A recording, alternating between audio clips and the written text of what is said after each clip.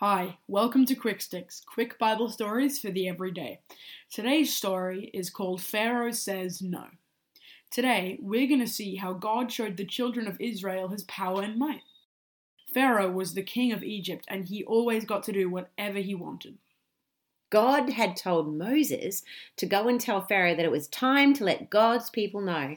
But Pharaoh didn't like that idea, and he said no. And instead, he made the people work harder than ever. God knew that Pharaoh would say no, and he had a plan to show the children of Israel and Pharaoh how powerful he was. God told Moses to go back and tell Pharaoh that if he wouldn't let the people go, God would turn all the water in the land to blood, so they couldn't be able to drink it. Pharaoh didn't believe Moses, and so the next day when Pharaoh went to drink at the river, Moses came and placed his rod, which was like a big walking stick, into the water. And as soon as the rod touched the water, God turned all the water in Egypt into blood, so that the fish died and no one could drink it. But Pharaoh wouldn't let the Israelite people go.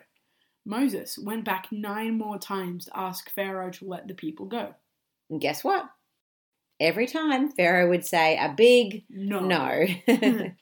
Each time when Pharaoh said no, God sent a different sign to show everyone that he was real and powerful.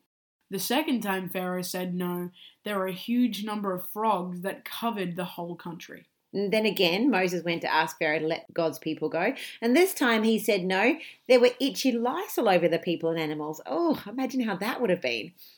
The next time Pharaoh said no, there was a massive swarm of flies all over the land.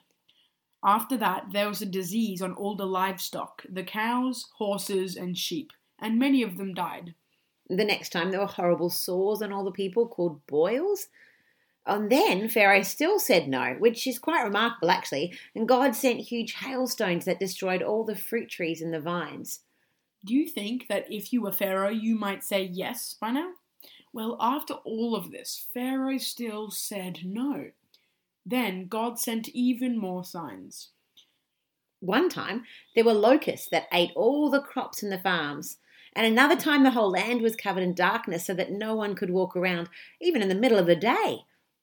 Then God told Moses that he was about to send the very last sign, and that after this sign, Pharaoh would let all of the children of Israel go. Moses told the children of Israel to go and prepare a special meal called a Passover, and to put the blood from the animals they were eating on the doors of their houses. That night, all the firstborn children of Egyptians and their firstborn animals died.